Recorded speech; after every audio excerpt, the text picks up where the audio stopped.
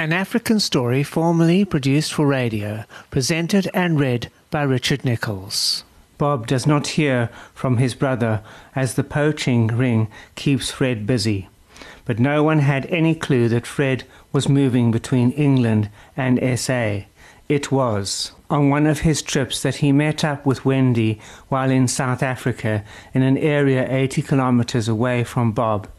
This is when he came across the information about two young ladies with the surname Smith who had been put up for adoption, and the lady in the bar in 2007 was one of a twin that just happened to have the same surname Smith as Linda and was a splitting image. Fred had a home in Botswana and Penny lived there. He would use the home as a base for poaching operations at the time of his divorce. Penny, now his ex-wife, was still staying there. Her relationship with Ken did not last. By 2007, Fred had put a plan in action to have Linda grabbed from the house. Within a year of planning, Linda was kidnapped outside the school after dropping Peter off on the 14th of February 2008. Wendy was put in her place on the same day and by 2014 married Fred in what was described as an undercover wedding by the rest of the poaching fraternity.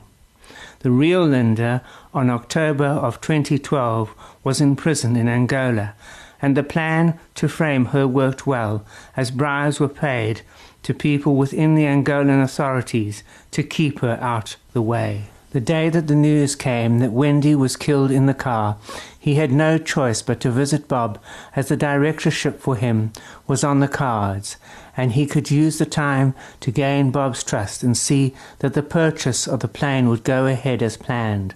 This would have facilitated the broadening of poaching of animals from the park.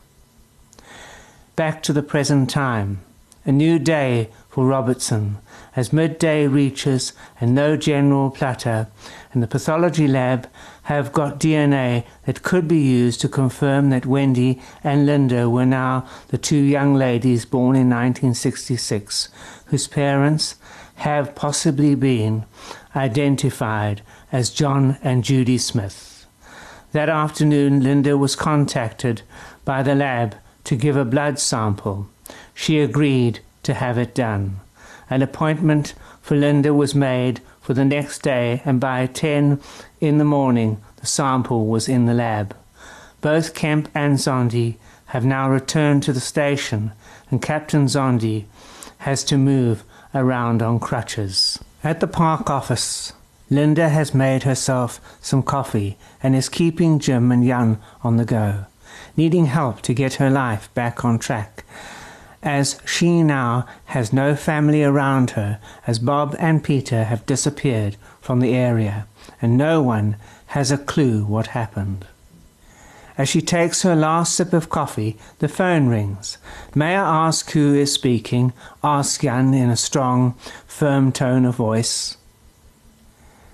It was a young lady on the line, with a soft but firm voice. "I can confirm that we have Peter and Bob Winters in custody, and you have been warned. Do not contact the police, or they will die.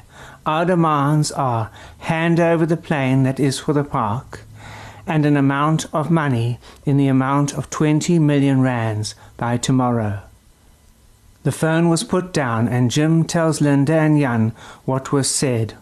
All now are hopeful that they will get them back again, but how?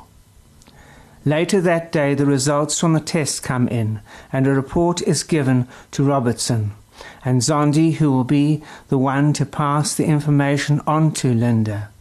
Kemp will drive Zondi to the park office at midday, and the Wendy-Linda case shall be over for good. You've been listening to an episode of African Story, read and written by Richard Nicholls. Join me again for another exciting installment of African Story coming soon.